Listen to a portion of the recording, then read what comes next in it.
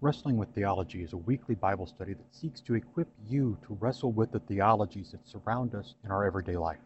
Through these studies, your faith in Christ will be strengthened through the Scriptures and the Lutheran confessions. Join Pastor Minton for these next few minutes as he helps you get ready to wrestle with theology.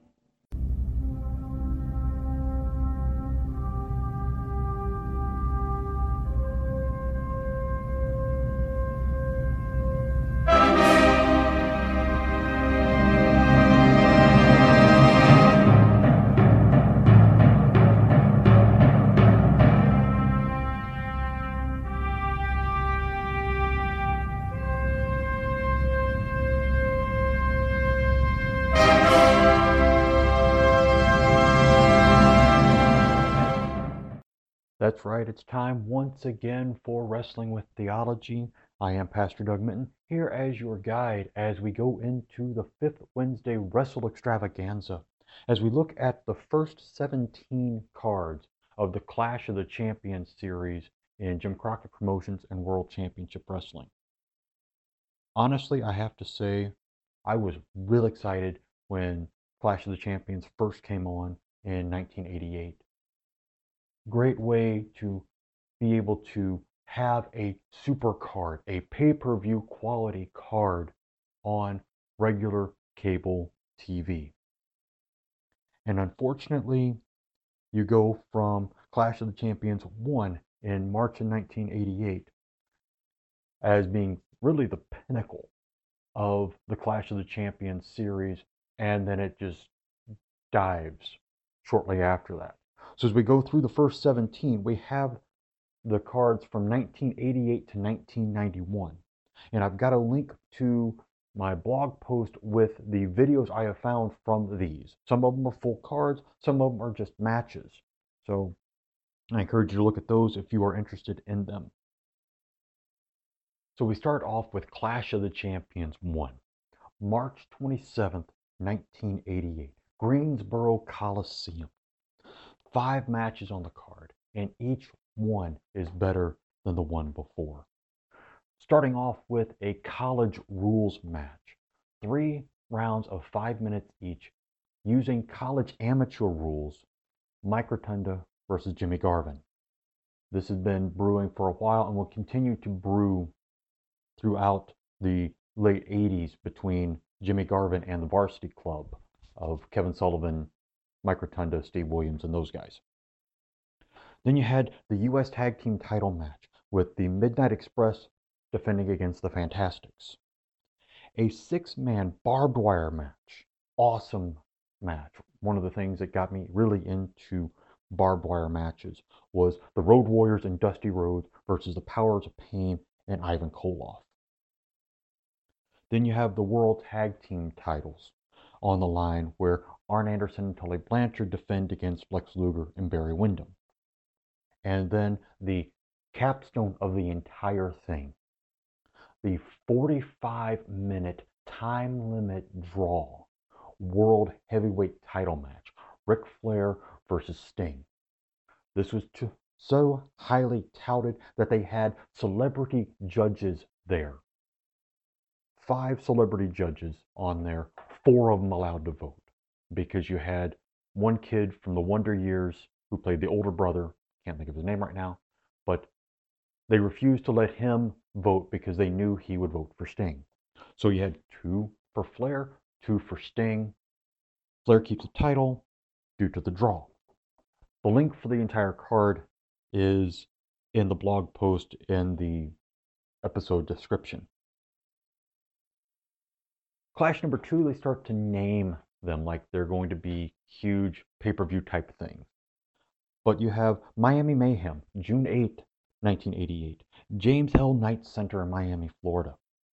Not near as great as the previous Clash.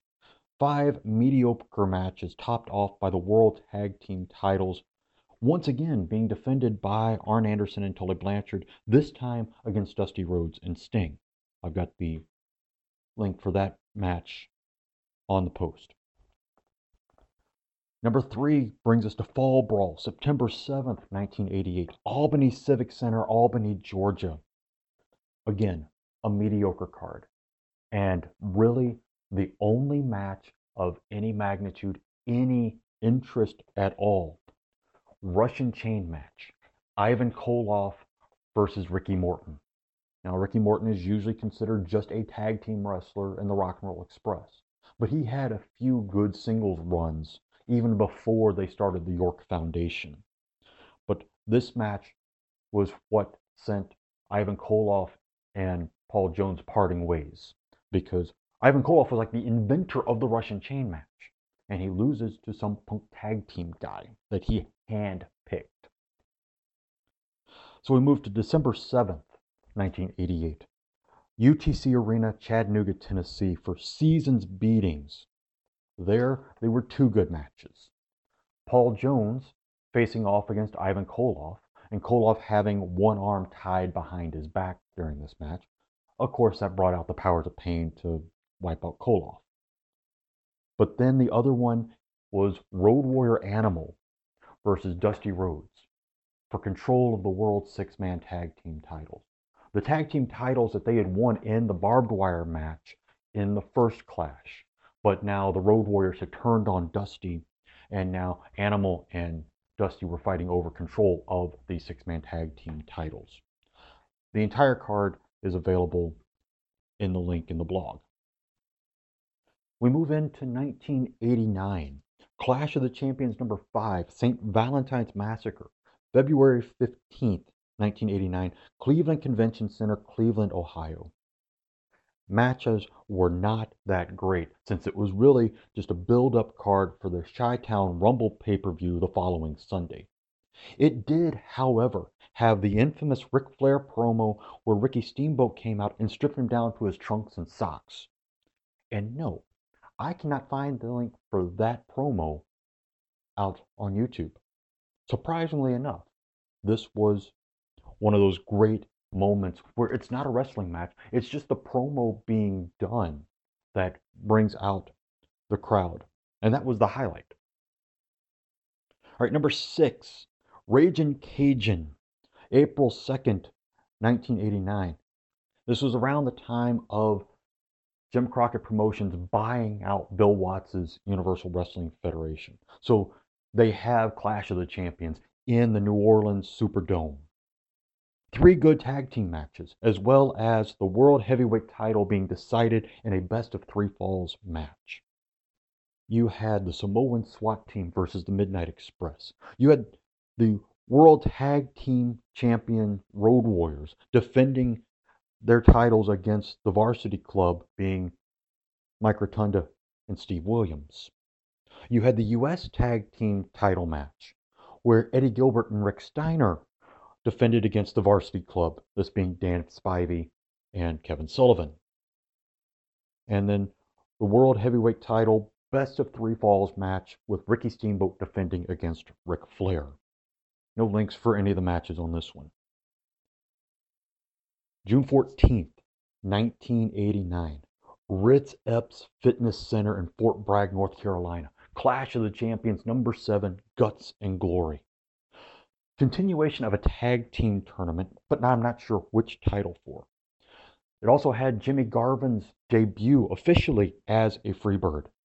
And then probably one of the dumbest tag team gimmicks ever. The Ding Dongs. So you had Jimmy Garvin debuting as a Freebird, tag teaming with Michael Hayes against the Midnight Express. I've got the link for that in the blog post. And then the Ding Dongs debut against George South and Cougar J. Yes, I've got the link for that because you can find that on YouTube.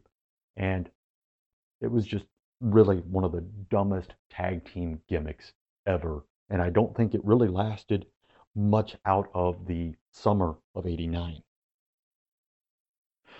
So we move to Clash of the Champions number 8, Fall Brawl '89, September 12th, Carolina Coliseum in Columbia, South Carolina.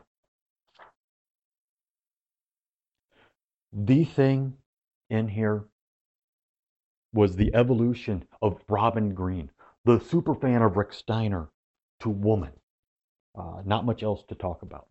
And honestly, having gone back and seen some of the stuff in Florida from when Nancy Sullivan at the time did, I was glad they put the woman portrayal as they did, because when she was Fallen Angel or any of the other things where basically it was like, okay, how little can we have her wear and still have it on TV?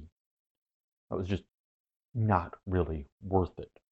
So that all happens in the World Tag Team title match with the Freebirds defending against the Steiners.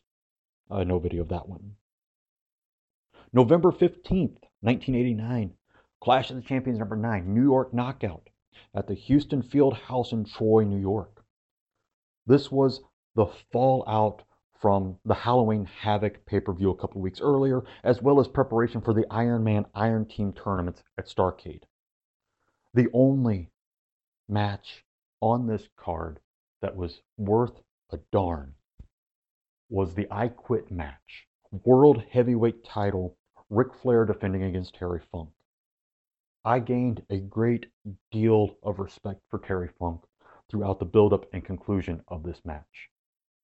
I was not exactly thrilled with him pile driving Flair through a table on WCW Saturday Night, but you had to start building the heat somewhere.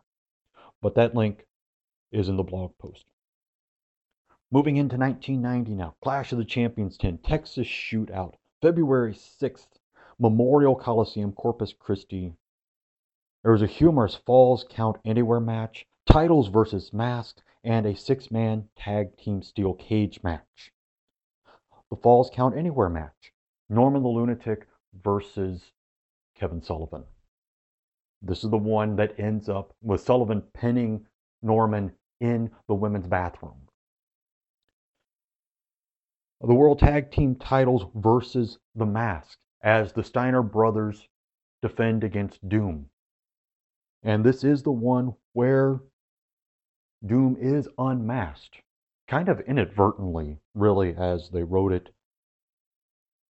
But they see that it is Ron Simmons and Butch Reed from the 80s, two of the most pushed African American wrestlers, and really great wrestlers at that. Then the 6-man tag team steel cage match. The Four Horsemen, Ric Flair, Ole and Arn Anderson versus Gary Hart International, which had Dragon Master, Buzz Sawyer, and Great Muta. And again, no videos for any of these. We move to June 13th, 1990. Coastal Crush from the McAllister Fieldhouse in Charleston, South Carolina. Lots of disqualifications in all of these matches. It's like everybody decided we're just going to have dusty finishes for all of them. Everybody gets disqualified, and it's basically just a wash. This is the one time, though, that I believe Junkyard Dog got a World Heavyweight title shot against Ric Flair on that card. We move to September 5th. Clash number 12, Mountain Madness or Fall Brawl 90. It went by both names. We're there in the Asheville Civic Center in Asheville, North Carolina. You have Susan Sexton defending the LPWA title against Bambi. You have Lex Luger defending the U.S. heavyweight title against Ric Flair. And then you have one of the wonderful matches for the World Heavyweight title where Sting is defending against the Black Scorpion. This time being Al Perez, which he did a lot of times. Al Perez was a decent wrestler, but he was just enough of a size to Flair that when Flair's fighting in another match, Perez could be the Black Scorpion, but later on we do have the Black Scorpion being unmasked in a cage match as Flair. Clash of the Champions number 13, Thanksgiving Thunder, November 20th, 1990. Jacksonville Memorial Coliseum, Jacksonville, Florida. Probably one of the worst Clash cards ever. The best match on the card was a continuation of the Freebird Southern Boys feud that went on for far too long. This is probably the feud that I would put up second as being the longest waste of time right after the New World Order. So we move into 1991 now to get these last 4 clashes that we're going to talk about this week. Clash number 14, Dixie Dynamite, January 30th, 1991, Georgia Mountain Center, Gainesville, Georgia. Historically, this has been rated as the worst Clash card. Wrestling Observer Newsletter did a poll with only 79 of 394 respondents giving the card a thumbs up. 2 big matches on the card. Ric Flair defending the World Heavyweight title against Scott Steiner. Snoozer of a match. But the highlight of the entire card was the arm wrestling match between Missy Hyatt and Paulie Dangerously. Yes, that arm wrestling match. And of course, that's the only match that has a video for it on YouTube. Number 15, Knoxville, USA, June 12th, 1991, Civic Auditorium, Knoxville, Tennessee. This card, again, very mediocre, but it has the one match that Bobby Eaton wishes everyone remembered. His best of 3 falls match against Ric Flair for the World Heavyweight title. There's a great lineup potential, but it was poor on execution. Clash of the Champions number 16, Fall Brawl, September 5th, 1991, Augusta, Richmond County Civic Center, Augusta, Georgia. Semifinal matches in the light heavyweight title tournament, along with the stunning Steve Austin defending the world television title against Tom Zink, and the Enforcers, Arn Anderson and Larry Zbyszko, facing Rick Steiner and Bill Kazmaier for the world tag team titles. Not much there. And then the final one for 1991, Clash of the Champions number 17. This one didn't get a name. Savannah Civic Center, Savannah, Georgia. The 2 big matches there, the U.S. heavyweight title match where Sting defends against Rick Rude. This was in a build-up to come out of Rick Rude coming back into WCW as part of the Dangerous Alliance, coming after Sting. And then the World Heavyweight title, where Lex Luger defended the title against Rick Steiner. Again, not much going on there in the way of excitement for matches. Sting, Rude, wonderful matches. Even their dull ones were like the dull Flair Steamboat matches. I mean, you watched them just because of who they were. But otherwise, the card was not that great. So that's the first 17 clashes, covering 88 to 91. Next time we have Wrestle Extravaganza, we will be looking at the first 16 WrestleMania cards. That'll be September 30th when that one comes. Next week, we finish up our look at the Roman confutation of the Augsburg Confession as we look at what they desperately reject and deny as a false doctrine among the Lutheran confessions, most of that being Articles 21 through 28. Then we'll get into the interior of the tabernacle, all the pieces of furniture inside the tabernacle for digging deeper next month, along with the PWA cards. But speaking of Pro Wrestling America, there are posts on the blog that have the house shows in between the cards that we do episodes on, because it's hard to do a tour roving around the upper Midwest and not have little cards interspersed. Those will only be on the blog. So if you're interested in those, look those up. Just go to wrestlingwiththeology.org, hit either wrestling or podcast, go to Pro Wrestling America. It will bring those blog posts up. So I encourage you to do that. But until then, as we finish up Wrestle Extravaganza, we looking at the Clash of the Champions cards, I encourage you, just as you have many of the guys wrestling over and over again in different types of matches over the course of years and storylines, that you continue to wrestle with theology and ask what I give you each week. God's richest blessings be upon you as you do that. Thank you for listening. If you have questions or comments about what you have heard on Wrestling with Theology, send an email to wrestlingwiththeology@gmail.com. If you have enjoyed this podcast, make sure you have subscribed so it will show up automatically on your podcast app. Please also share the podcast so that more may be equipped to wrestle with theology.